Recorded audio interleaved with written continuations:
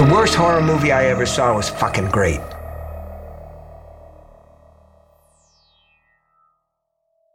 Hello and welcome to This May Hurt a Bit. My name is James Strayer and this is... John C. Myers. And we are a horror franchise podcast discussing each film in popular and not so popular franchises. And today we are discussing Damien, the Omen 2 from 1978. But most importantly, we have a guest with us today. She is a costume designer, a fashion historian.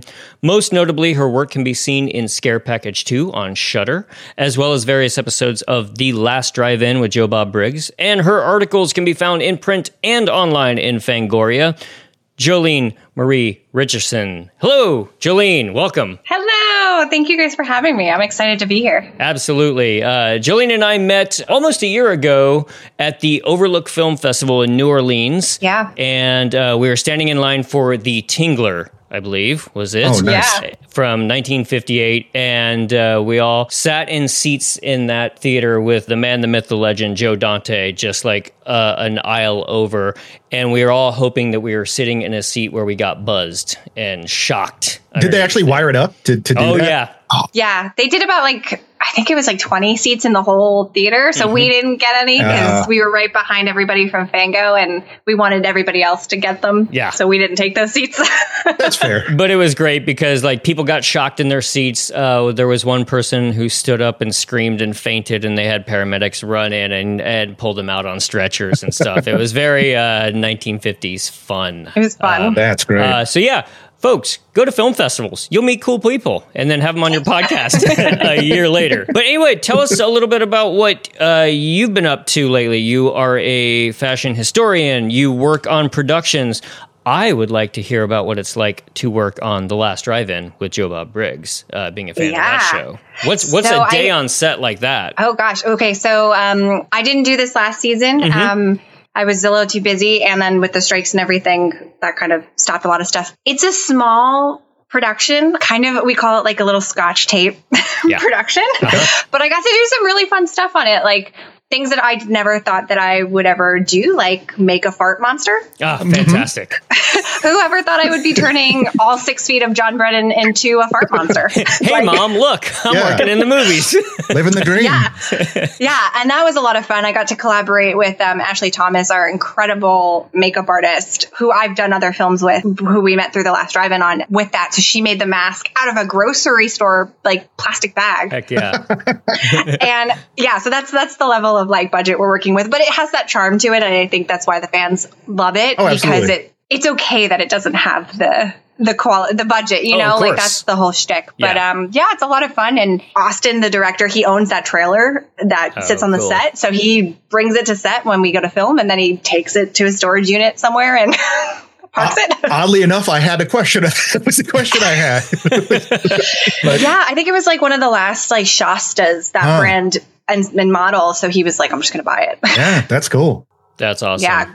Great little team. Met a lot of friends. That team have then since gone on to work with those friends doing other projects like Cannibal Mukbang, which was written and directed by Amy Kuge, who is our BTS photographer. She's a little bit of art department. She's kind of our catch-all on the Last Drive-In. And and then on that was Matt Weir, who's art director, art department on Last Drive-In. Deanna, who is kind of a catch-all. She was AD. She was, a little bit art department. Ashley and her partner Alex, they do Yellow Moth SFX. Yeah, it's a great little squad. That's fantastic. And you just shot a short. What was it? Just before the strikes? Last year was a little bit mushy in my brain, but I know you were working on a short last year, right? Yeah, literally wrapped at 5 a.m., got on a plane and went to Overlook. Oh, wow. Oh, that was it. Okay. I had to get up at 6 to take my cat to a vet appointment, and I am exhausted. I don't know how you get on a plane. I kind of slept, and then I was there to see my friend Ted Gagan, his film Brooklyn 45, and I was great just movie. Hoping that I was going to stay awake the Yeah. whole movie. I was like, Ted, I'm like, if I miss anything, just tell me what happens. I made it through. But yeah, it's still in the post-production phase. Don't know where that's landed yet, but yeah, that'll hopefully come out soon about a vicious creature. Yeah. Awesome. In time for Overlook? I don't know if it's going to be in time for Overlook because it's in April and they're still... Oh, sure. posting. Working. Working. For sure. But I don't know. We'll see. Cool. Well, definitely keep us posted, and we'll let everybody know where they can see that once it's online or going to festivals. Because, again, you should go to film festivals if you can. They're fun. Yeah. They're a lot of fun. And Overlook's not that expensive. And New Orleans is a pretty cheap city to get to. Yeah, nice. Exactly. So it's a blast. What is your experience with the Omen franchise? Was this a new one for you? I'm sure you've seen the first one, I want to assume. Had you seen the sequel, any of the sequels? Because that's kind of our shtick here. No, I hadn't seen any of them. So I went, you sent me the podcast and I was watching and listening, and then it had been on my list. And I think because everybody talks about the kills and I felt like I had seen the movie, but then the second one or the sequels, I knew there were sequels because I went to a thrift store years ago. I bought a book thinking it was just the first Omen and being like, oh, I'm going to start reading this book. And it happened to be the fourth one. And I started it and I was like, I have no idea what's going on. And I put it away on the shelf. I love how did the baby become president? Yeah, right. I love the idea that you got part 4. And I believe, I haven't looked into it too much because I want to be surprised, but I believe that was a straight to cable film too. Probably. Like it's not kind of in the original. You got the novelization of the straight to cable part 4. Yeah. That's fantastic. Yeah, well, because I was trying to make it through, because Grady Hendrix has that great Paperbacks from Hell book. So I was like, I love B horror movies. So I'm going to now read all of these really shitty B novels. Yeah. And so I was trying to make my way down the list. I was like, oh, this has got to be on it. And I was like, I need to go back and get the first one now. Sure. Yeah. Well, did you like the first one once you caught up? Okay, great. Yeah. It was great. And this one is just as bonkers. And they take themselves so seriously, and it's such a serious, heavy film. And there are moments in there where you're like, what? Yeah. This one, it seems like it's a trend in a lot of horror franchises for the second one to get a little goofy with it, whether intentional or not. And this one definitely has some laugh out loud moments, frankly. Oh, yeah. For sure. But I'm still a sucker for the kind of ponderous religious stuff, and I like that self-serious, we're all Catholic, we're all we have Bible verses at our fingertips to explain everything. I just personally kind of dig that stuff. So when you add in a little bit of slapstick elevator slasher humor, I'm there for it, as the kids say. Oh yeah. And nobody guilts you like the Catholics. I grew up Italian Catholic, so nobody guilts you like them. Right. Yeah. This film was directed by Don Taylor. He replaced the original director, Mike Hodges, and I wanted to look him up. And that guy directed Get Carter and Flash Gordon, which right there, that's an amazing resume going into the Omen Part 2. Yeah, and according to him, he was offered the first one and he turned it down because he's not really interested in horror movies and particularly doesn't like religious movies. But the second one, he was in a position where he needed money. And the second one he also co-wrote the script initially. It had a lot more to do with Damien and the corporation and their rise to power. And then the producer, Harvey Bernhard, who now has a writing credit, undercut him in a lot of ways, rewrote huge swaths of the script. And he claims he walked out on his own accord. The producer's like, no, we canned his ass. So, and the director that brought in Don Taylor, I was looking up his credits prior, and he did a ton of TV in the 60s and 70s. And so he had a reputation for doing the whole on time and under budget. So when you're working on the fast-paced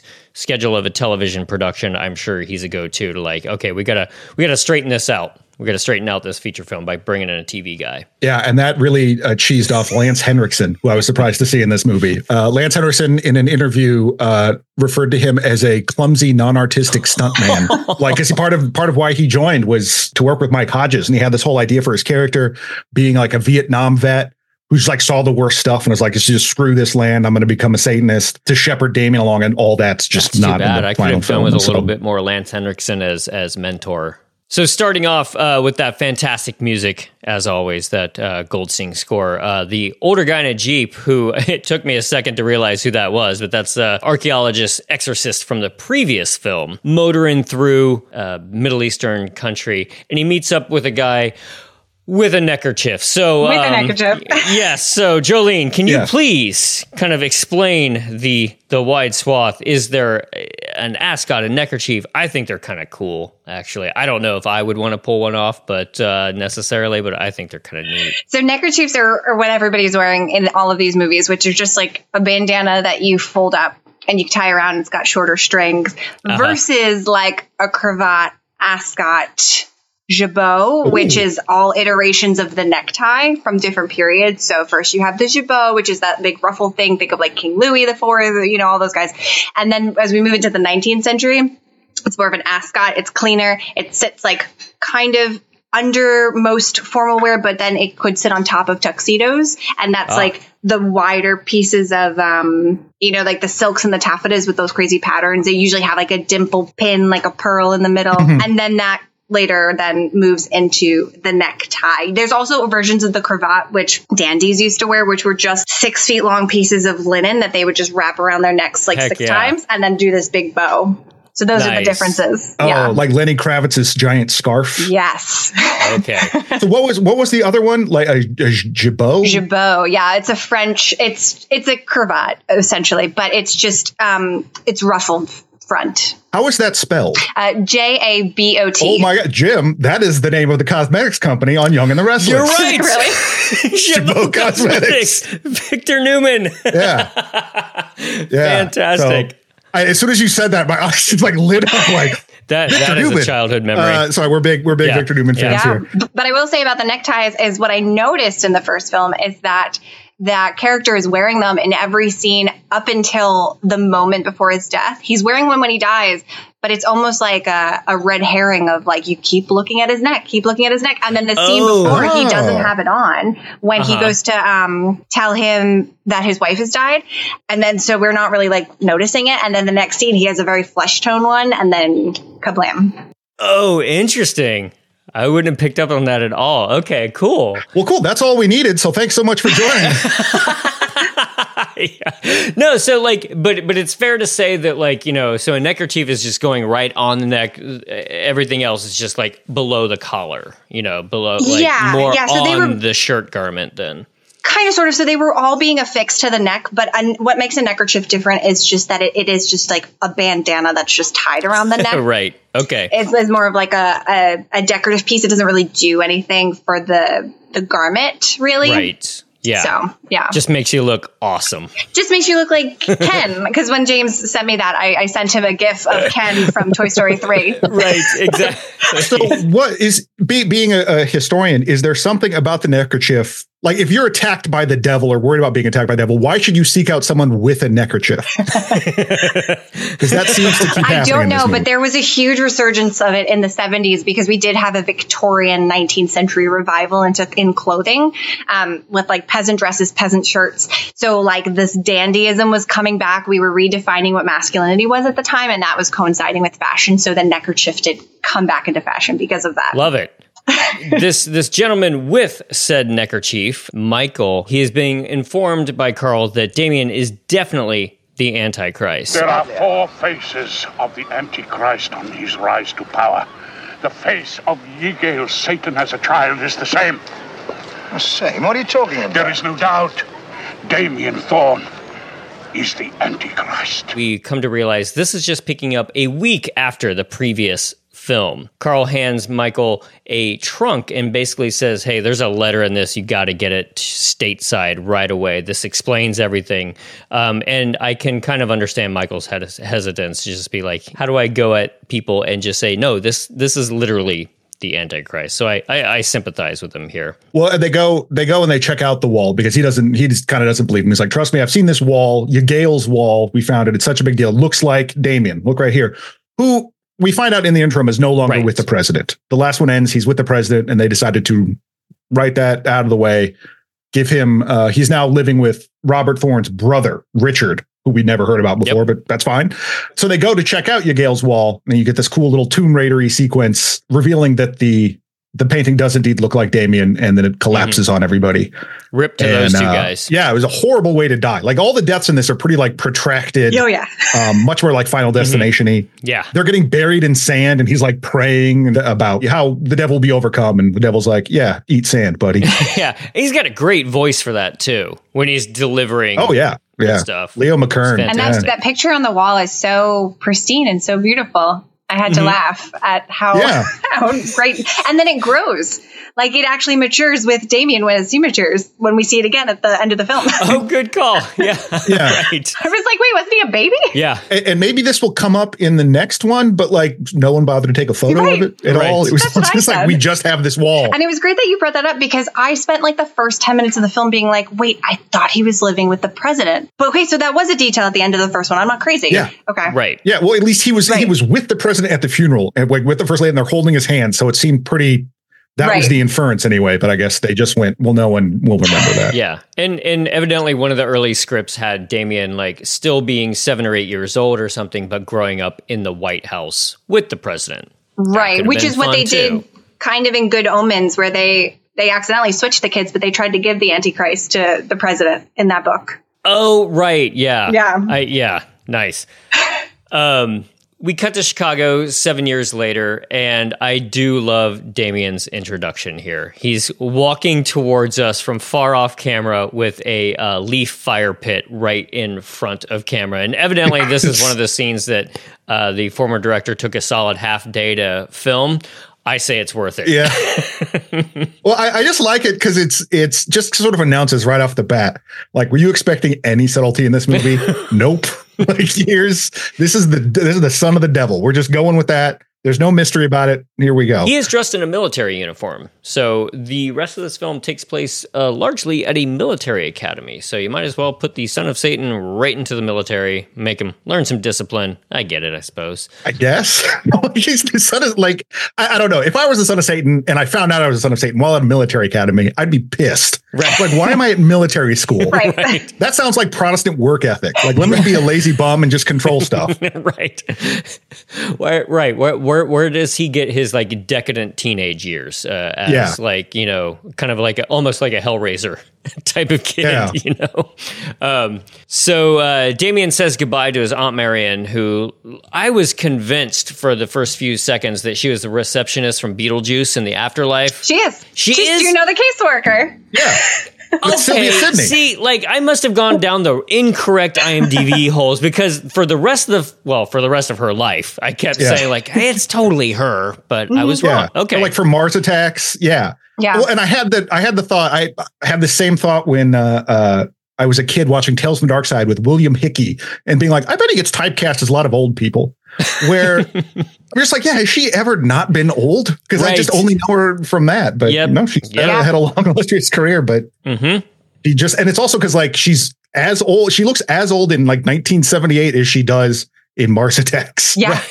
What? And 30 years Beetlejuice. later. But I'm now fully convinced that Beetlejuice is in the Omen canon because she died. She becomes a caseworker. There you go. Yes. Fondness for wearing suits. Like she's, There you go. Right. I like that.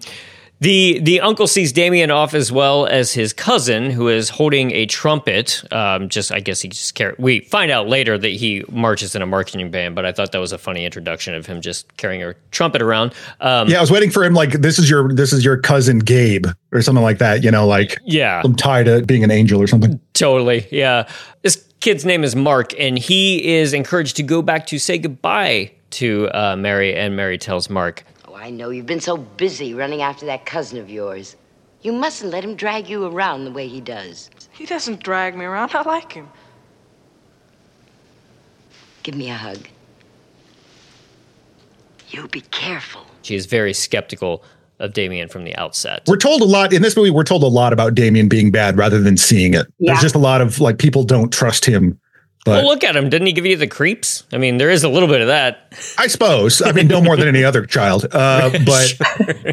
yeah, like particularly at this beginning, she just gets bad vibes from him. But Damien just seems like a kid. Yeah. Other than walking behind fire, he seems fine. Right. I thought he was going to go straight through that fire. I was like, we're coming right out the gate, going right through that. Exactly. Yeah. Also, he still has a British accent. And he only lived in England with American parents for like a couple years. Mm-hmm. Yeah, he should be full-blooded American at this point. Yeah. Damn it. Especially if he's going into politics. Yeah. No, I think it's a put on because like that's really annoying. Yeah. And that seems like something the devil would do where you're like, He's going through a phase. why are you doing this? Yeah. We don't tell kids they can't go through the phases now. Right. You know, just like just talk with your dumb It's accent. all the princes of hell do this. Right. Just like At dinner that night, Aunt Marion threatens to not leave her shares in the business, equaling $100 million to Richard, the uncle, unless, he does what she says. And that demand is to separate the boys and pull him from the military academy. She wants them completely separate. And Marion ends up screaming at Richard. I may be old, but I'm not insane. Your brother tried to kill Damien. Get out! Will you tell her to go? I'm going. I was excited that they just addressed that early on, especially because it's a family piece. Like, you do realize that the father of this child, tried to murder him at the end of the last film. No glossing over. No, and this is also where we're introduced to, in this sequence, to Lee Grant is Anne Thorne, Damien's adopted mother of sorts. And also his cousin's adopted mother. We eventually learned that she is not biologically related to any of them, but Lee Grant is fantastic in this. Mm-hmm. A lot of good energy and some great outfits. I was particularly knew we were having a fashion person on. I figured I should pay attention to that more than I do. But there were a lot of her clothes that I was like, those are pretty sweet. That one, towards the end, she's wearing this green, I don't know if it's a house dress or something, but I'm like, I just want a Snuggie of that. That would be great just to lounge around the house. So many pashminas, so many capes. She's got a whole animal on her at one point with the hat and the cup. And I love her face every time somebody refers to her as, well, you're the second wife. She gets this really sour face. Stop reminding me. Right. Yeah. And I didn't realize she is in Mulholland Drive. Is she's she? a bit part. She is the woman that comes to when Naomi Watts is moving into the new apartment, into her aunt's apartment or whatever. She's the one that's at the door. It's something's going on here. And she's wearing a black hood. Okay. Oh my gosh, yeah. Louise Bonner is the character's name apparently, but that's Lee Grant. Nice. After Marion leaves, Richard agrees with his wife that he'll kick Marion out in the morning, which just seems cruel, but okay. He's the Lord of the Manor here. He's got $100 million to land on. I think she'll be fine. Yeah. They watch a bunch of slides in the next room, typical 1970s vacation slides here. Now, I kind of like creepy archaeological digs, so if somebody invited me over to see that, I'd be kind of into it, but the setup did make me kind of laugh. Maybe this is an antiquated idea at this point in 2023. You don't go over and watch slides, or people don't make you look. It's more look at this thing on my phone, I suppose. Yeah. Hey, everyone come over and look at my Instagram page with me. But so, yeah, this is about the dig that the aforementioned dig that was happening. And they encountered all of these artifacts, including, and they've already brought this up already, the statue of the Whore of Babylon. Mm-hmm. It's really a tell right at the beginning, because anytime they mention the Whore of Babylon, they immediately cut to Lee Grant. And she goes sounds nasty. And it's okay, you're always showing Lee Grant right after you say Whore of Babylon. Take that, Lee Grant. Poor Lee Grant. Well, gosh. I think for what the plot is supposed to be, it's supposed to tie in later, but which we'll get there. I didn't pick up on in the first watch, but yeah. Well, it's also funny because I like the Whore of Babylon is supposed to mean many different things to some people. It's the Pope in Rome and Catholicism in general. Some people, it is just Rome. It's just all these cities. And in this one, it's no, it's a lady. Yeah. It's on the Yale's wall. There's the painting of the Whore of Babylon. Be shopping. Yeah. That's how you can tell. Right. Marion awakes in fright from her bed. She's got a Bible resting on her chest. And there is a rather ominous crow at her feet in the bed. And then she grows in pain and gets out of bed and stumbles towards the crow and ends up falling over as if stricken by a heart attack. Yeah, a crow looked at her so hard she died. Hey, it's a crow of Satan. I guess it's a little less of a powerful enemy than a dog. Yeah, that's true. His dog has that physical threat, and then already we've gotten rid of any sort of subtlety of, is this actually happening? Is Damien in control of this too? No, a bird looked at a lady and killed her. Right. Although, so again, we're just abandoning that, which is fine. Yeah, that's fine. They're going big with it. Totally. Yeah. This is where you start to do the thing that we talked about in the last episode is this directly at Damien's behest? Is this kind of just evil looking out for him? It's a little uncertain. Cut along to the military academy where Damien and Mark are marching along, and hell yes, Lance Henriksen is their new platoon officer. Thorne, your family's got strong connections with this place, hasn't it? Well, hasn't it? My father and grandfather were cadets here, sir. Good. But understand that doesn't entitle you to privileges. We're all the same here. I mean, we've waxed on about how much we love Lance Henriksen before. He is just absolutely horror royalty. Last seen in our show, Pumpkinhead. Pumpkinhead. But not given a whole lot to do here, but as you mentioned, his role got a little bit cut down with the new director. Yes. Which is sad. But he's definitely got the face for a satanic guardian, as the previous nanny did in part 1. That is not a slam on Lance Henriksen whatsoever. No. He's as a very handsome before, satanic general. I love that man. I love that man and his pumpkin head. So back in Chicago, we're on the same street where the truck flips in The Dark Knight. Don't know if you saw that, but that's the main street of the big truck stunt in The Dark Knight, the second Nolan Batman film. I recognized it because I recognized the building in the background. I had my picture taken there once. I was very excited. Were you flipped over as well? By the end of the night, sure. Yeah.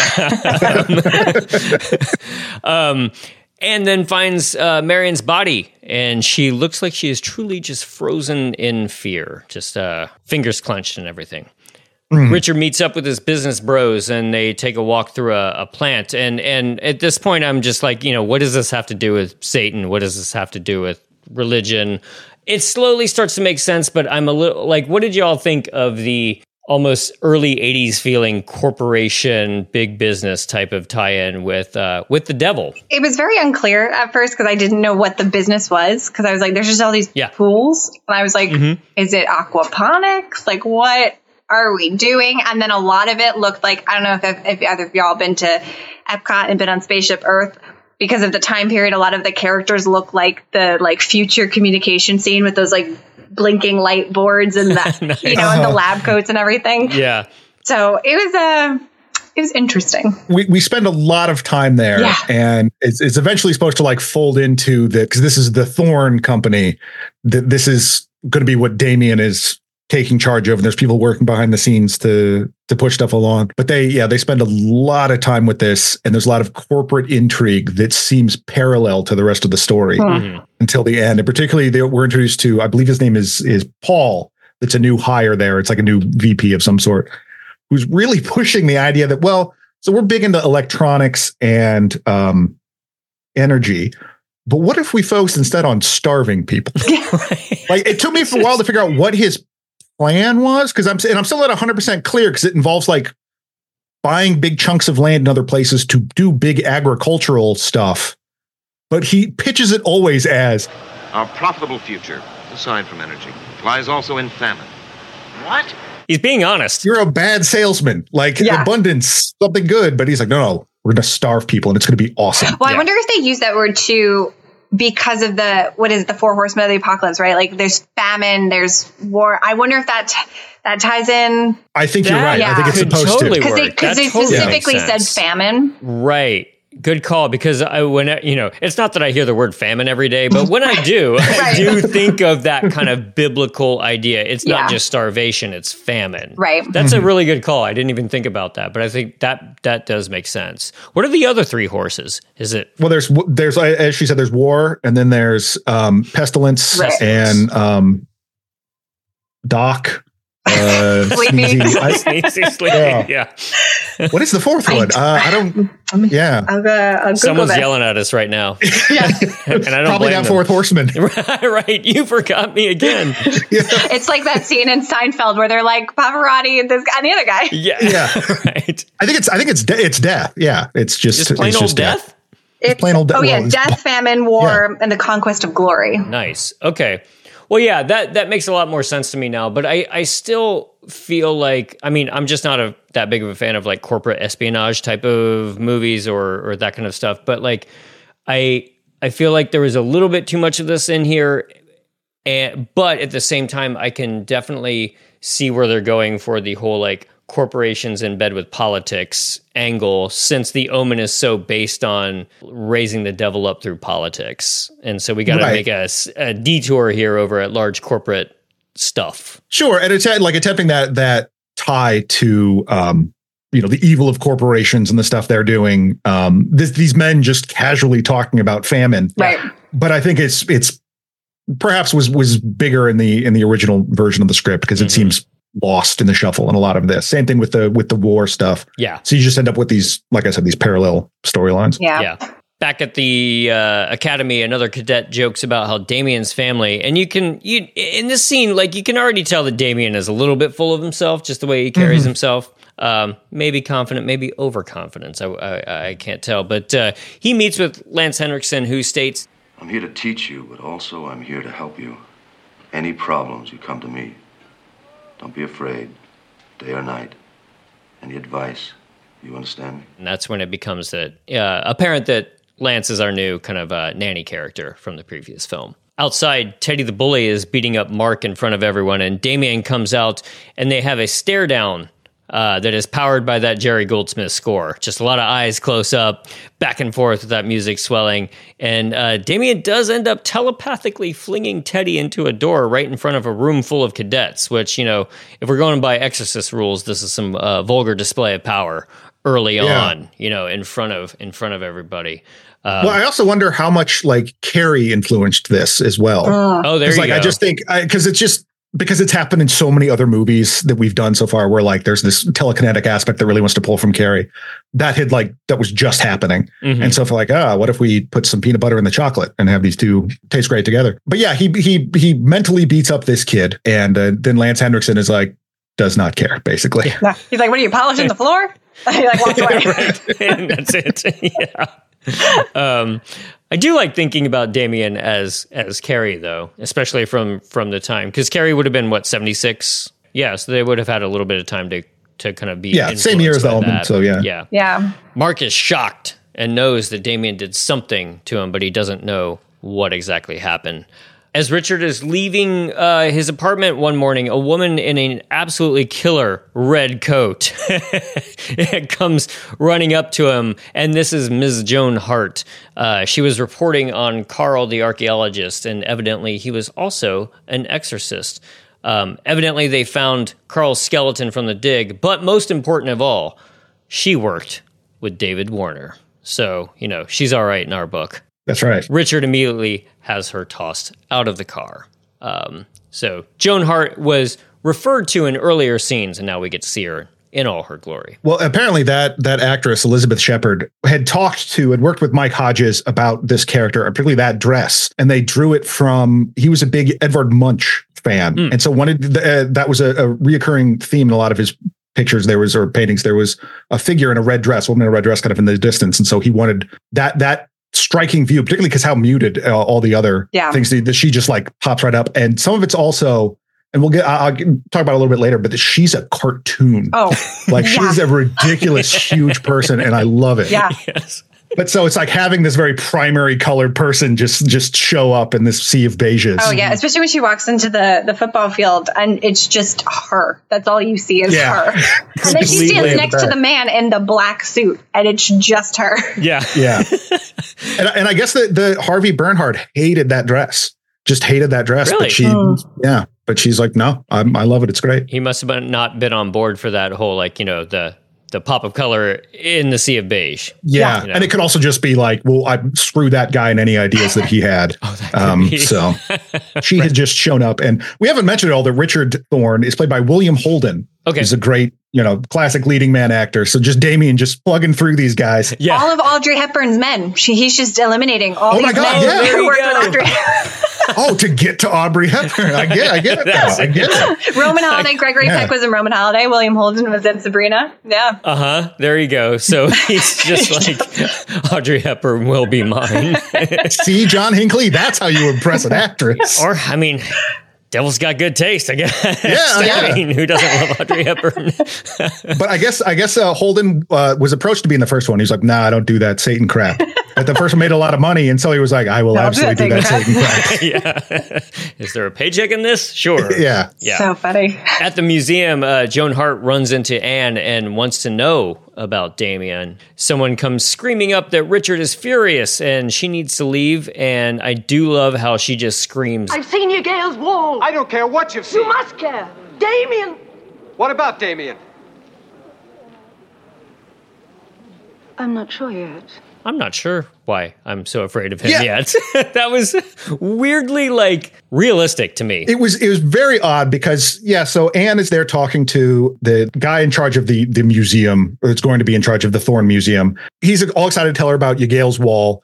And I just liked where she's like, who is Yagail? He's like, a fascinating guy. No idea. Yeah. Got a big kick out of that.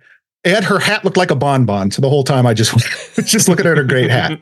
Yeah. So Joan breaks in and is like, well, I'm going to talk to you now about Damien. Yes. Like, your husband kicked me out, but I'm going to try to ingratiate myself with you. And while that guy leaves to go, deal with this or whatever, I like she's talking and then she's like, your husband is a little unfair on the press. They were very kind to his brother. Were they? I never knew his brother. That's right. You're Richard Thorne's second wife. Mm-hmm. It was really crappy. We're like, oh, you're just the side piece. Yes. It was really mean. Right. Yeah. And then when the guy comes back and he's like, well, I've heard what's been going on and you need to get out of here. She's like, no, your lives are in danger. You're got to be afraid of Damien. Why? I don't know if the idea is that Anne is supposed to like zap her with some eye beams, because it cuts to Anne and Anne's kind of looking at her, but then she's immediately like, oh, gotta go. Right. And leave. But they don't underline it enough to make you even question really whether that happened. I had to go back and rewatch it a couple of times. Oh, as if Anne like shut that down. Yeah. If Anne somehow like vibed her out, right. or if she was just like, I've forgotten. Yeah. I'm sorry. I got really ahead of myself. Or again, kind of like what you're saying, everybody says Damien's bad, but we don't know why he's bad yet. So she's just like, I think this is terrible. Why? I haven't seen him do anything. Yeah. Well, they already think I'm kind of goofy if I say I saw a picture of him that he looked like a picture of a devil that looked like him. Are they going to really buy it? But it convinced her. So probably. Sure. She then she goes to the football field, as you were mentioning before, and locks eyes with Damien, who takes off his helmet, and they just sort of like gaze at each other with that gold scene score. And that's great because it's like, so she can't get information about Damien from Richard. So she tries the wife. That doesn't work. So she tries, okay, fine. I'm just gonna go right to the source, finds out where Damien is somehow.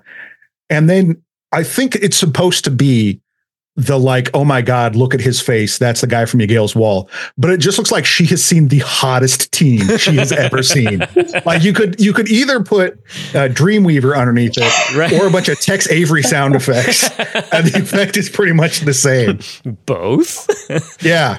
She's just like going. Yeah. But the Goldsmith theme kind of undercuts that, unless it's a little bit evil. Yes. She flees, but her car stalls out on a country road, and that ominous crow is back and on top of her car and totally ends up pecking her eyes out. Very Birds Hitchcock style. Yeah. Well, in fact, Robert Barrick was the bird wrangler on this movie, the same guy who did The Birds. This is again Elizabeth Shepard. Yeah. Yeah. There were three different birds. There was Windy, the bird who was trained to fly onto a branch. He was the long distance bird, according to her. And then there was Tuffy, who was trained to land on black hair and peck at her eyes repeatedly. And Meat Boy, who was trained to land on black hair and peck out eyes only once. Aww. Yeah. Wait, what are the three names again? Windy, Tuffy, and Meat Boy. I love that. God. Yeah, those sound like Mad Max villains. Yeah. But that is from an interview with Lee Gambin that she gave. Or she talked about that, and that it was a little harrowing, but it was fine. So these things are attacking her, and this scene is ridiculous. This is the best kill of the entire movie. It's so funny because she's getting attacked by these birds, and it's all very kind of comical and huge. Because some of it's also just get back in the car, right? Just get in the car. But you're freaking out. You're being attacked by birds, and finally, like she stumbles and falls into a ditch. Again, still wearing that same amazing red dress. Oh, yeah. Birds fly away. She kind of wakes up, kind of comes to, and then gets hit by a truck. Kind of. Like, I'm not clear what happens because the truck approaches her. And so you're like, okay, it's like any other scene where you've seen this happen. Gage Creed, the guy from Texas Chainsaw Massacre, is going to hit him. It apparently has like a cow catcher on the front or something because it just flings her up and it hits the top of the back of the trailer of the semi. It's so good. I rewound that a bunch. Yeah. It was just beautiful. And again, like that makes no sense, but they went for it and hell yes. They really did. And just like the beats of all of it of her leaving the car, of her swatting it, because first it takes her hair down, and then it throws her into the ditch, so she's rolling around in the ditch. Right. She's got like giallo blood eyes. Fantastic, yeah. And then you see the wig come off of the mannequin as soon as it hits the back of that truck, and then it runs over the head when it goes under the wheel. And then it kind of reinflates. It like deflates and reinflates with the wheel. Yes. It was insane. It's so good. But that coat held up. So buy that coat. The coat, There you go. Yeah. Costume department's like, we need to take that back to the store that we got. Right. We need to return this and make our budget back. Exactly. Yeah, it's just been lightly run over. Yeah. That got some hooting and a hollering for me as I was sitting on the couch watching that. Oh, that's beautiful. Sometime later, the snow is falling, and there's a nice family snowball fight with Richard, Damien, and Mark, and it's kind of like one of those like, see, they're all normal type of scenes. Cut to at Mark's birthday party. Bill tells Paul that his land plan is unethical, and he is still trying to figure out how all this fits in. And again, I do like Paul's jacket in this scene. It's like this big kind of fluffy guy with this like white trim. It's fantastic. Paul invites Damien to the plant, and I do like in this again like how they styled Damien, and I might have mentioned this even if we didn't have Jolene on, because I just like the idea of not like styling the Satan boy in like all black necessarily. He's got this great white sweater on, and I thought that was a great choice. Well, I love knit symbolism in horror. I talk about this all the time, especially when they put it on villains, because wool is made from sheep. So you literally have a wolf in sheep's clothing. Oh! On film. Oh, there you go. Nice. I love that. Nice. Yeah. Okay.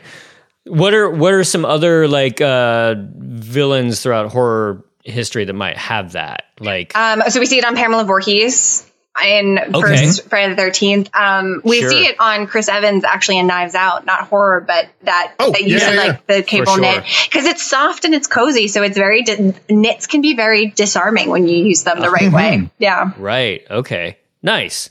Yeah. Now I'm just thinking about Chris Evans' sweater, and I'm like, that's a comfortable sweater. Yeah.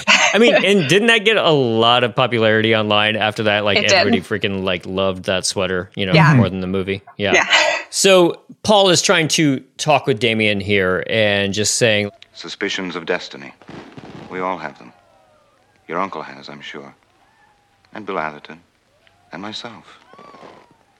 A deep, wordless knowledge that our time has come. It's just two men knowing that they're going to be awesome for no real reason at all. Like, it's just like, okay. It was a little bit, some of it was a little like, do you like movies about gladiators?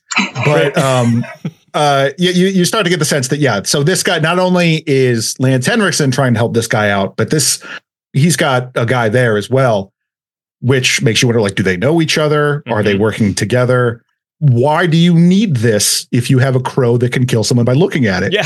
Like some of the more supernatural stuff sort of undercuts some of like the machinations of people at work, which I really like. I like that element of like that there are acolytes everywhere kind of doing some stuff. Right. But it does seem like, we need to tie in that corporate piece to this whole thing. So we'll just have him kind of talk to the guy. And because I think also some of it, a thing that was cut out of Mike Hodges' version was there's going to be a lot more of Damien struggling with who he is. Yeah, we'll get to that one. But that was a big thing for me. Yeah. All the party guests are playing hockey on a pond, and that ominous crow is back, and he starts cawing. There's a great bit of score here where it just sounds like a deep crow caw, just like it's almost instrument. Like a ribbit, like a synth ribbit, right. Techno frog. Damien and Bill go for a loose puck, but I love this bit there. You can see Paul just holds Damien back and won't let him go for the loose puck, and unfortunately, Bill goes through the ice, and there is some really, I just think that the shots of him underneath the ice flowing are like pretty rightly disturbing. Like that's really effective to me. I don't have a particular phobia of being under ice necessarily, but don't want to do it. But just the idea of like being stuck is... Well, that's like the top millennial fears, right? Like getting caught under ice, quicksand, and like obliteration in like a city. Right. Yeah. There you go. Yeah. So poor Bill, stuck underneath the ice, can't get out, banging on it. Yeah, and he's like, the current is carrying him. So he's almost like on an escalator or just a conveyor belt under the ice, which I thought was just terrible because they just keep trying to catch up to him until someone finally gets the bright idea to move a little ahead. But just terrifying. And I guess it was pretty dangerous to shoot on that because you're shooting on a lake of ice. And you're like, okay, let's hope this all works out. And we don't, with our heavy cameras and stuff like that, we don't just crash through ourselves. And with a bunch of kids. Yeah, and they kept like yelling for an axe, and all I could think of was like somebody's going to put the axe into the ice, and it's going to just obliterate him. Yes. Yeah. Right. Or take out like everybody who's surrounding. Right.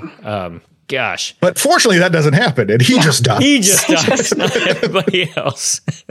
Yeah, he just gets swept away by the current. Next, Richard promotes Paul. Like right there as the new president. And it just says, Richard and Anne and I are just out. We're going on vacation. Yeah. Screw you guys. We've had enough of this. Yeah. I mean, a good friend of yours just died in the ice. You're like, we need to take some time away from ice. I need me time. Yeah.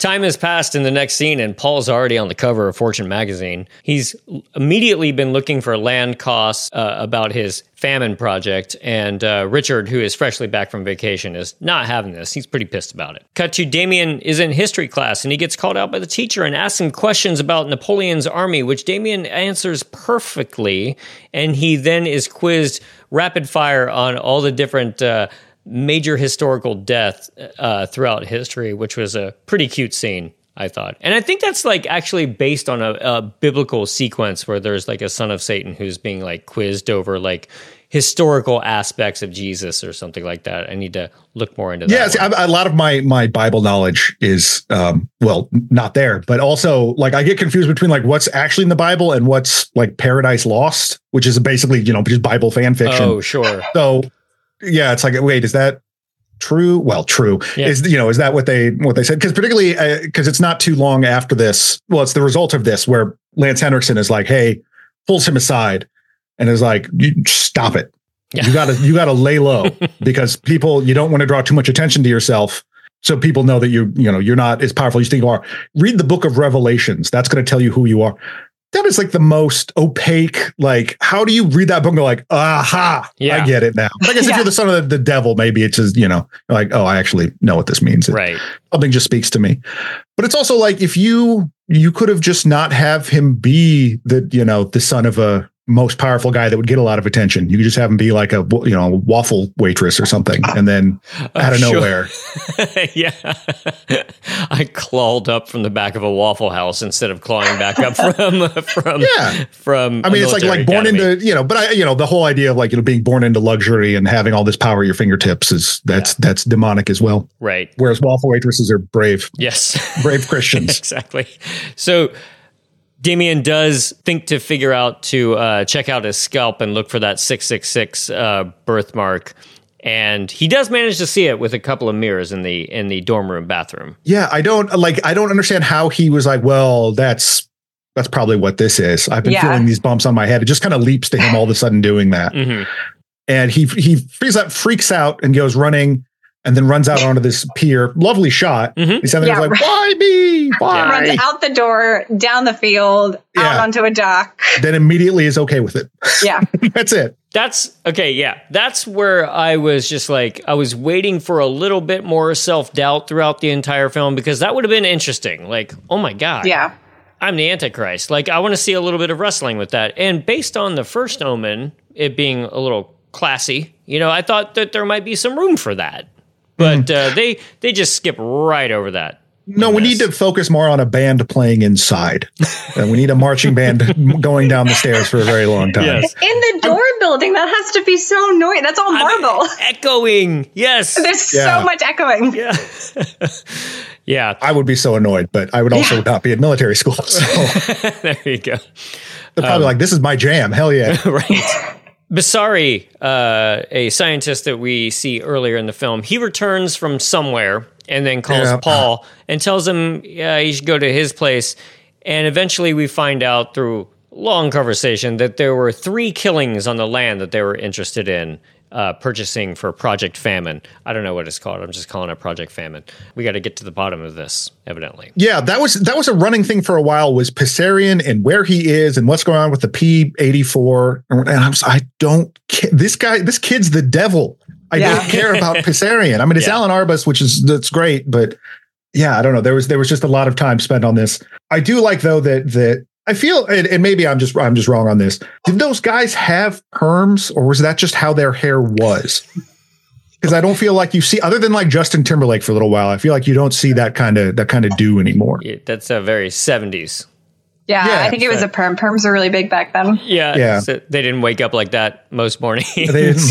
No, I did have a friend in high school, though. He was white, but he had an afro. But, like, other than that, like, unless it's, like, very genetic, I think it's a perm. Yeah. So you're saying they went out of their way to look like that. Yeah. That was a conscious choice. Yeah. I salute it. Yeah.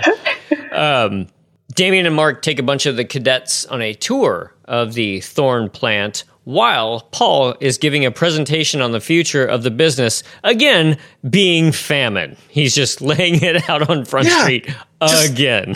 and everyone in the board is like, I don't know about this. He's like, no, trust me, guys. Again, just sell it slightly different. Yeah. But I guess if you have the power of Satan behind you, you don't have to. Yeah. And he does say they're there to help the indigenous cultures. He does say that at the end of the scene. So just trust me. Yeah, but the way it's there, like they must never know that, or it's like they can't think that we're there for exploitation. We're there to help, which is like just so don't tell them the truth. Right. Make them think that we're there to actually help them. Yeah. Which again, like nice dig at the vile nature of big corporations and that kind of thing. Sure. I just wish there was a little bit more there. And I couldn't help but think of The Simpsons where they tour the cardboard box factory. What is happening to this factory that's actually that interesting? But these kids seem to be super stoked about it. They're so excited to get out of that van and run into that factory. That's like, oh. Guy just has his Creedence tape stuck in there. I'm tired of listening to it. But there's a scene where they're coming out of, it's very strange. And I feel like this is again, like a leftover for a bit that happens later that we'll talk about. But when they're leaving the elevator in one scene, this one kid's like, isn't there a pesticide that works on sex? That's right. Sex attractants.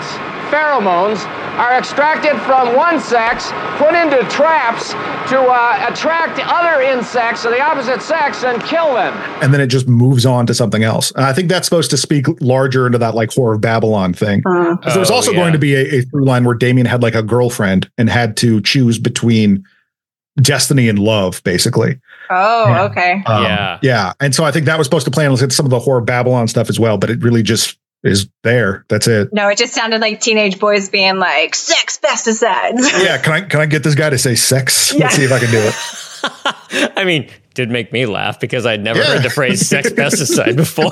So. I've never heard the word sex before, so I got a big kick out of it. Right. As you would expect, things start going haywire. There's nothing specific going on in the buildup, but you just know like something bad is going to happen in this moment if Damien and a bunch of kids are in a chemical factory, which of course it does. This P-84 whatever starts popping off, filling the room with toxic smoke. And everybody's running around in chaos. It ends up taking down one poor worker, and then it claims the life and face of Basari, who falls to his death. So rip that guy. When they did this kill, though, and like a couple of the other ones towards the end, I was like, because I was waiting for the crow, because the crow was like, oh, crow death. And I was like, how are they going to do this inside? But they just don't even acknowledge that the crow is there. Crow's not like there. A guy with a clipboard and a hard hat looks up. It's the crow. It's just a small little like perched on a banister. Yeah, but instead, in lieu of that, Paul just locks eyes with Damien. Inside, and that's it. Yeah, because nothing like all the kids are coughing and wheezing, not Damien. Nope. And as we find out over the next couple of scenes, a bunch of the boys were affected, all of them except for Damien, who's very fine. They try to run some tests on him. He refuses, and he leans back in his pillow with a very self-satisfied look on his face. Like, yep, toxic smoke ain't got nothing on me. I'm fine. Nope. Yeah. Because the doctor, played by Meshach Taylor, a lot of people might know as Hollywood Montrose from Mannequin. A lot less stylish in this. Right. Also from Designing Women, if anyone my age is listening. But yeah, he's the doctor. He wants to do tests, and Thorne is like, yeah, can't we just take him home? I know, we'll come back next week and do it. He'll have the same blood then. Don't worry about it. Yeah. And so the doctor's like, fine, whatever. Yeah, but then, you know, I do always love a shot of a scientist in a late night lab where the camera pans around. Yeah. And someone was working in the lab late one night. Exactly. Yeah. Right. You know that something bad is going to happen. The only thing lacking in this scene was him eating a sandwich, but, you know, I will overlook that for the moment. He finds out that Damien has jackal in his blood. And I will admit, I did not see this coming because in the first film, I kind of took it as this like metaphor almost, like not specifically jackal. They went for the science of this, and he has jackal in his blood, which was pretty impressive. And then I noticed that I was typing jackal with a Y, and like the old metal band. And I was like, I'm a lumberjack, baby. Yeah, I had to double check how you spelled jackal, and it is with an A. It's with an A, right? Yeah. But I like that they did bother to have him be like, well, he's got jackal stuff in his blood, but it's not like he has jackal powers. He doesn't become like Puma Man or anything. Right, exactly. So Dr. Kane is like, I gotta tell someone about this. This is crazy. Gets in a giant elevator. This very ominous looking, like just the building is like with the red paint or whatever, and this big steel elevator in the middle. It's like, well, it's great. This is not going to go well. No, I was like, you should have took the stairs. Just take the stairs. Just take the stairs. It's good for you. There's 3 floors in this building. Yeah. Take the stairs. You're going down. You're going with gravity. It's fine. It's going to be okay, buddy. He does take the elevator, and I was like, no joke, not just because about what's about to happen. I was thinking to myself, like, kind of looking at my watch, it's like, we're about due for a good, like, sheet plate of glass gore shot. Like, you know, like something that kind of takes glass it. O'clock. Let's go. Something that takes it up just a little bit of a notch. I like all the kills in this movie. Maybe it was just like the previous ones. It was just like guys falling off of rails with gas in their face. But I was like, The Omen should have one real good one. And boy, does it. Because the elevator starts falling, and I thought, that's just not quite enough. And they must have heard me, because a steel elevator cord comes rip-roaring right back down the shaft and full-on bisects the poor guy in half, going right through. And for 1978, man, I was impressed that they went there, you know. Yeah, and they I mean, this was their big one because they spent a lot of time with it. And it's paced very similar to the way that like a Final Destination one is paced, because the elevator starts plummeting. Yeah. He's like, oh my God, but then he survives, and then the cable snaps and the things come down. And then he's showered with glass in slow motion. And, that's like a crest of a wave, like coming over him with all this glass.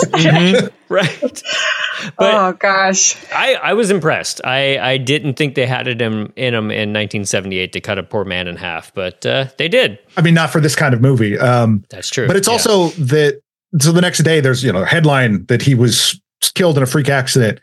And I think the idea is supposed to be happening now that Richard Thorne is starting to be like, boy, there's a lot of deaths happening. Like, she had already, Joan Hart had already told him that all these freak accidents have been happening with people.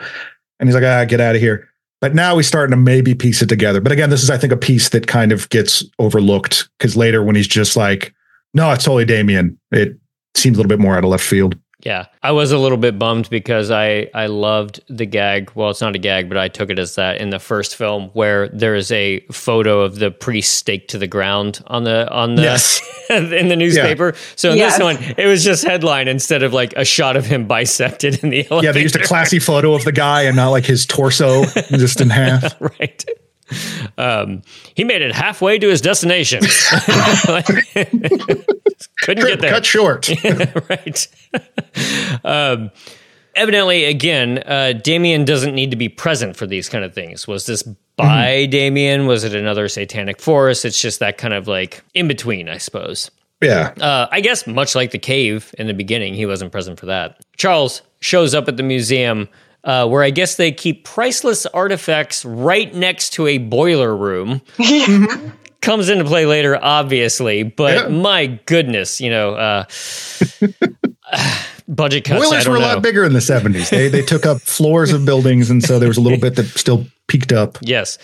Anyway, he opens and unwraps the ceremonial daggers from the first movie, and inside is a newspaper and some journals and a letter, and we presume this is Carl's chest from the beginning, and somehow made it to him before he died. Yeah, and this convinces him that this Bugenhagen stuff, the stuff that Joan Hart was saying was correct. He goes to try to talk to Richard about it. Do you know what movie they're watching? I do not. In that scene? Do you, Jolene? Do you know? I have no idea. I have no idea what that was. It's got a happy ending, charming though. about a horse. Yeah, didn't know if it was like My Friend Flicka or something. I have no idea. But it was very it was cute. I don't know. I wanted to watch it. And this I thought this was kind of interesting because you have Anne Thorne and Damien coddling, hanging out on the couch, like she's hugging him and stuff. And meanwhile, Mark is up in the projection booth. Yeah.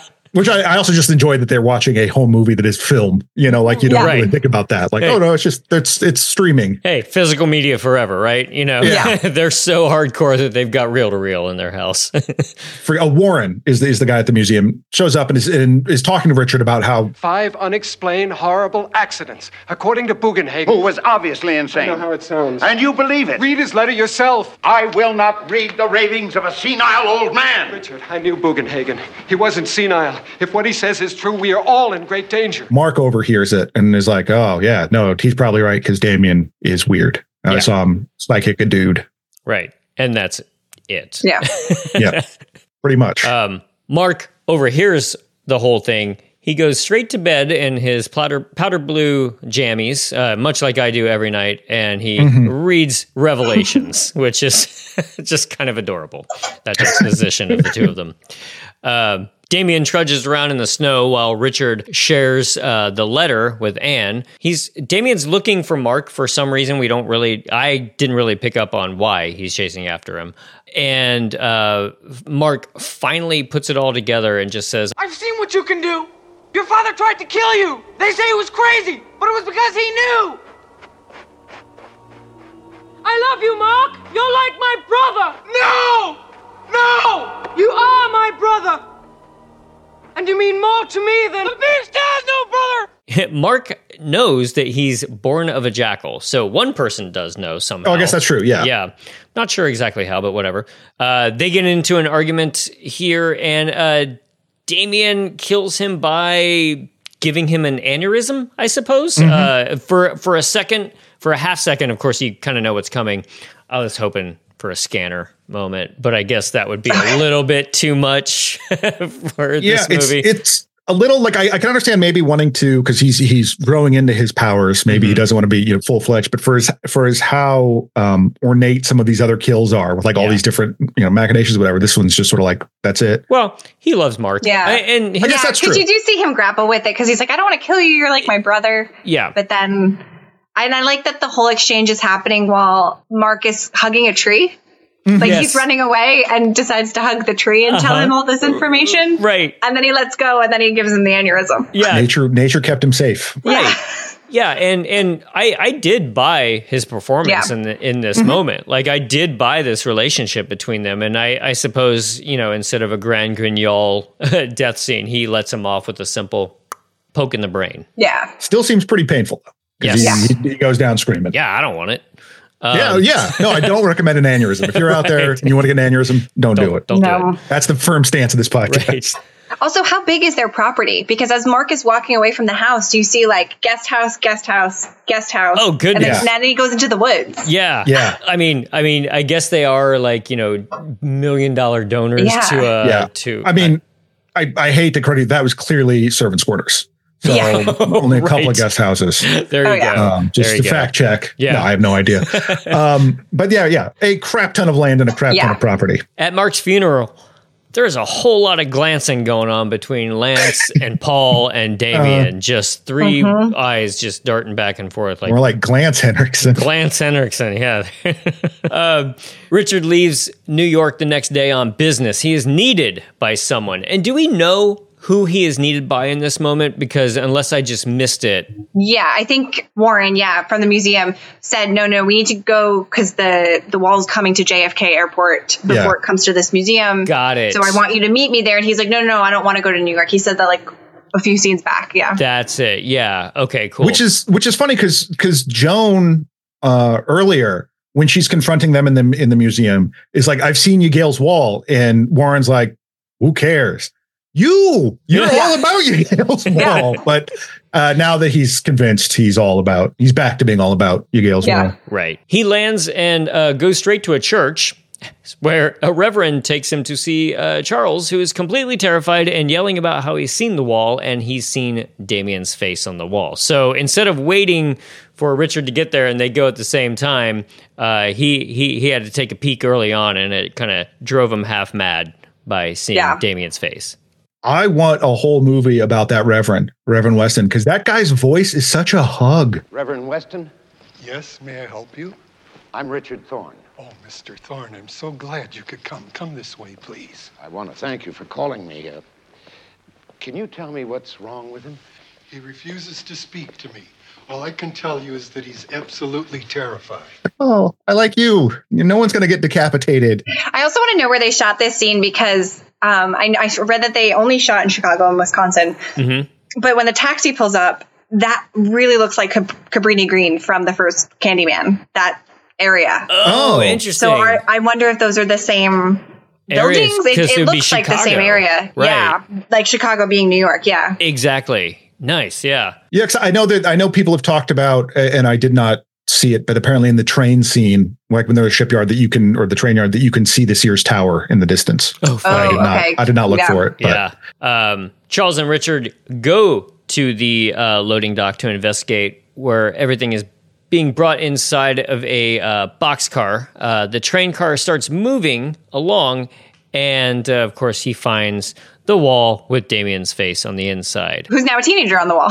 Teenager, and I didn't pick that up, but that makes total sense, and I actually really dig that idea. I think that's fantastic. Yeah.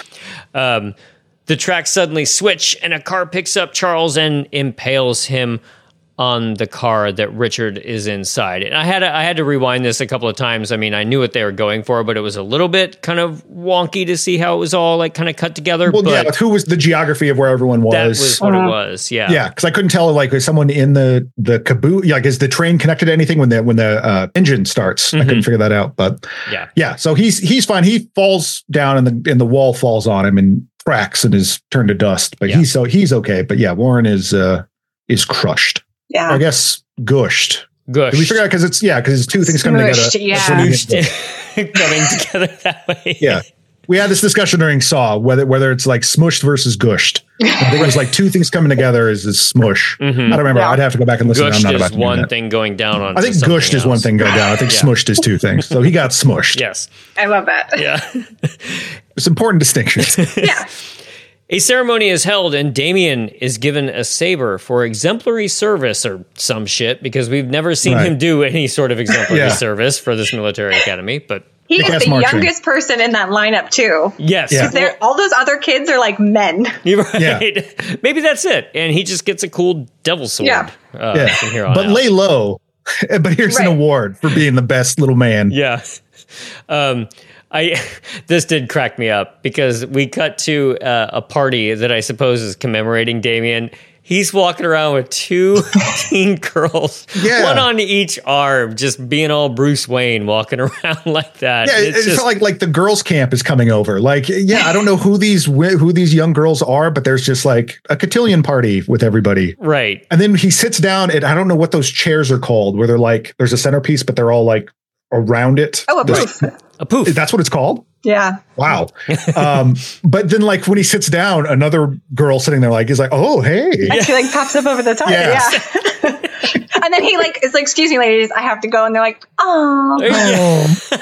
But again, like, I don't want to get into like, where are these young girls from? Do they like cart them into the military academy party? Like, ew. Like, they're at the lady military, the separate woman military. Right. The Florence Nightingale School. Yes, there you go. Of cotillions. Yes. I like to imagine that the guy she was initially sitting by turns like, okay, now, as I was saying about Battlestar Galactica. Right. Richard and Anne go to the museum, and Richard is trying to convince her that it's all finally true. They look for the daggers in the kind of office space, and then Richard delivers so intensely. The boy has got to die. Finally, he's committed to the bit. Yes, it's going to happen. Richard is digging around for the daggers and won't let him have them. She keeps guarding the desk. He's demanding them. Finally, she grabs them, whips around, stabs him in the gut. There are your daggers. I've always belonged to him. Now, did you see this coming? I admit, I didn't on the first watch through. I didn't. As she was going to end up being the Whore of Babylon because they made such a big deal out of it at the beginning. And like they kept coming back to that statue. And then, like I said, they kept cutting to her. But yeah, there was nothing in the interim. They just kind of forgot it. And she was supposed to have more of a role when it was a fighting between, like I said, the love and destiny piece. And you were also supposed to see him get more and more upset with her doting on him. Oh, interesting. Which doesn't happen because that's part of the thing too, is that they grow to hate the Whore of Babylon and then they burn her and devour her flesh. That doesn't happen.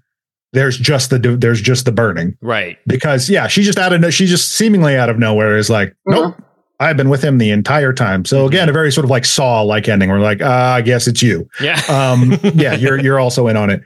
And then the boiler, like I think Damien makes the boiler blow up. That's what because he comes to the museum and just kind of makes a face, and then she gets set on fire. Yeah, Damien is outside. My heart wept for all the other artifacts that were blown up in that area too. I mean, not just all the satanic stuff, but my gosh, like old museum stuff. Oh my gosh, me too. Yeah. Yes. Like, there's like an Egyptian like cartouche and there was paperwork and again, don't put your thing right next to the boiler room, but here we are. That's the main takeaway.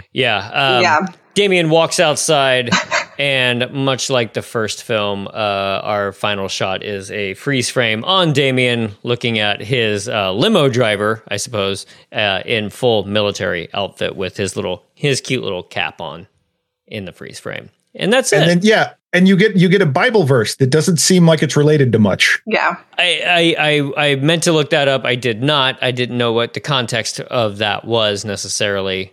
Especially it made it sound like that there are people pretending to be good, but they're actually with the devil. And it's like, okay, yeah, that happened, but just the mom, I guess. Yeah, like that wasn't really, that didn't have the oomph to underline that at the end, but whatever. But before we get into our final thoughts, higher body count. Yes.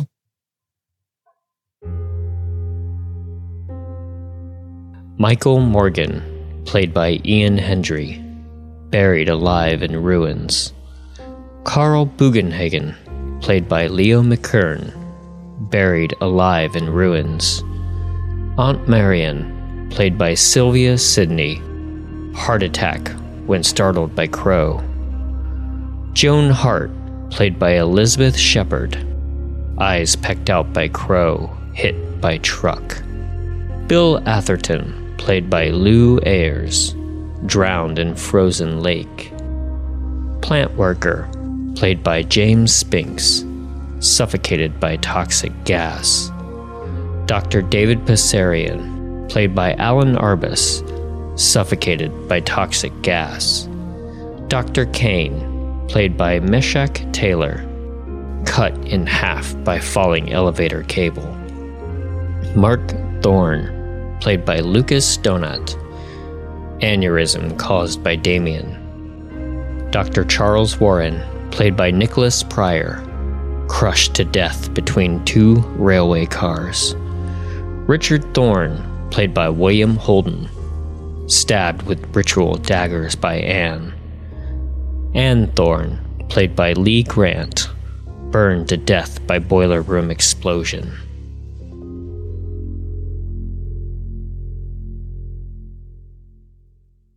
So I thought not a bad follow-up. We did get a little wacky, which I'm always a fan of. I could have used a little less of the corporate stuff, but I was still pretty darn entertained throughout this entire thing. I don't think I liked it as much as the first one, but I still like the really somber feeling.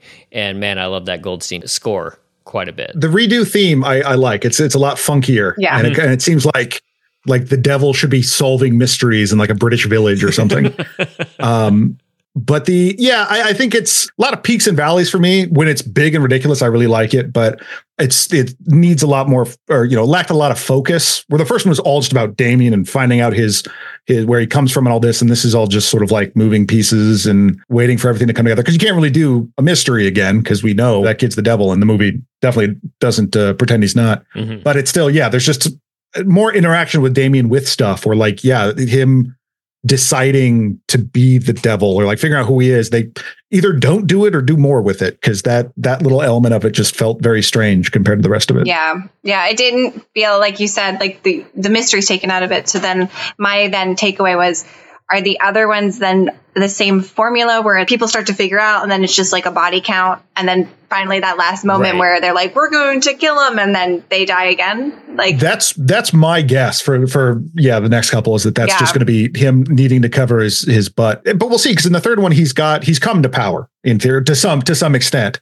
So does he need people to shepherd him around as much to protect him? But I have a feeling you're right, though, that's absolutely what it's going to be. Yeah. And I was thinking about just, the title of the movie being The Omen. So, an omen is like something that is predicting, for lack of a better word. And in the first film, we had the photographs. I'm not saying I wanted photographs again because in this movie, but there was no sense of like, I just thought that added such a great sense of foreboding to this. This Omen sequel is lacking any omens. Like where you had the crow, and then they dropped it. That's true. Like halfway through. The Crowman. So, But because I think, basically what it boils down to is that, like with a lot of these, that the producer wanted to make more money off of this. Because David Seltzer was like, I don't want to know. I have no envisioning a sequel for any of this. I just wrote this first one and that's it. Mm-hmm. And particularly with all his rewrites or whatever, it's just like, well, let's just milk this. It's just the name. We don't need to necessarily worry about the thematic stuff as much. But I guess for me, I did enjoy the fact that we're getting, and this will probably make more sense whether I like part 3 or not, but like I like watching the same character kind of grow up instead of doing a different son of Satan or something like that. I like seeing the progression of one character throughout these 3 or 4 movies we're going to watch. Yeah, this time it's Satan's nephew. Oh, look out. Mm-hmm. But I'd say recommend it. And I had no idea what to think going into it, but I was weirdly heartened when I just noticed that it was part 2 was made in 1978. So it was still like kind of in that era of like 70s horror. And it wasn't like part 2 coming out in like 1986 and it was a slasher. Right. I like that it still feels of a piece with the first film. Mm-hmm. Damien's on rollerblades. Yeah, exactly. Well, there is that remake that we'll get to. So that's true. Yeah. We will. Well, he'll probably be on Heelys in that one. I think that's that's soon enough. Well, Jolene, thanks so much for joining us. Is there anything you'd like to plug? Where can people find your stuff online? I know you do a show as well. Mm-hmm. So I have my own podcast called Hanging by a Thread. I explore horror, but then I've kind of broadened it as of recently to another films, because I just want to talk about costumes in movies. That you can find me. You can find me through my Instagram at JoleneMarie_designs. And I'm on Twitter at Jo Marie Designs. I'm not always on Twitter. Trying to not be on Twitter. Or X now, whatever it's called. But yeah, that's where you can find me. And I will be at CryptCon in May. I'm going out there in Seattle to do some panels out there. Working on stuff right now. Can't talk about it, but it will come out in the fall. So that'll be, the rewards are there. What kind of panels are you doing at CryptCon, or do you know yet? So I'm going to be doing a lecture about sort of like a broader history of costume in horror movies. And then I think I'm going to do a little bit more focused one. I haven't quite decided where I landed, more in line with like some of the lectures that I do. Might be about Hitchcock, might be about that. So I haven't quite figured out my topic for that one, but the broader one is going to be about costume design and history of it in horror movies. Nice. And John, what is your lecture going to be on at CryptCon? Socks in horror movies. No, I have no idea. No one wants to hear me talk about anything. I am curious though, what is like, did you have any particular feelings about the fashion in this movie? I know it's not necessarily as exotic or, big costumes or anything like that, other than perhaps the red dress, but. Yeah, no, I loved it. I think, with films like this, specifically in the horror genre too, and what I try to get people in my lectures to kind of like engage and think on is that costume design isn't just fantastical period costumes. That costume design is, people call it shopping. It's not shopping, but it is modern dress. So I love 70s fashion. I love what the whole decade was doing and the textures, because people were experimenting and men were experimenting with fashions, kind of like what we talked about with the neckerchief. So there's a lot of patterning, a lot of like tweeds and textures and houndstooths, and like men weren't afraid to match patterns. Like all of those suits in the office were just like, they were so like lovely to just see. Yeah, there's a scene, I think it's when they're having dinner with Marion, where Warren is wearing it's like a gingham print shirt, but like a brown jacket or something like that. And I was like, oh, because I associate that a little bit more as a more recent thing. So it was kind of neat to see that. Yeah. I mean, in fashion cycles, which is so cool. So like it's something that I need to pay more attention to, because like I think the first time I ever really thought about it was I saw Sideways with my mom, and my mom kept pointing out how all ill-fitting Paul Giamatti's clothes were. Yeah. And how they made him look like rumpled and diminished. And totally. That makes sense. Mm-hmm. Yeah. And so just paying attention to what that can say about character and stuff like that, rather than just being like, that's a cool shirt. Yeah. Actually, one of the best examples of something like that is in the movie Midsommar, where you're seeing Danny standing next to her friends and Christian and all of them. And they're all wearing jeans and Danny's not, because her life is in so much of a disarray that her clothing doesn't need any structure to it either. And everybody else has kind of got a little bit together. So they're wearing more structured garments. Right. So yeah. Cool. That's cool.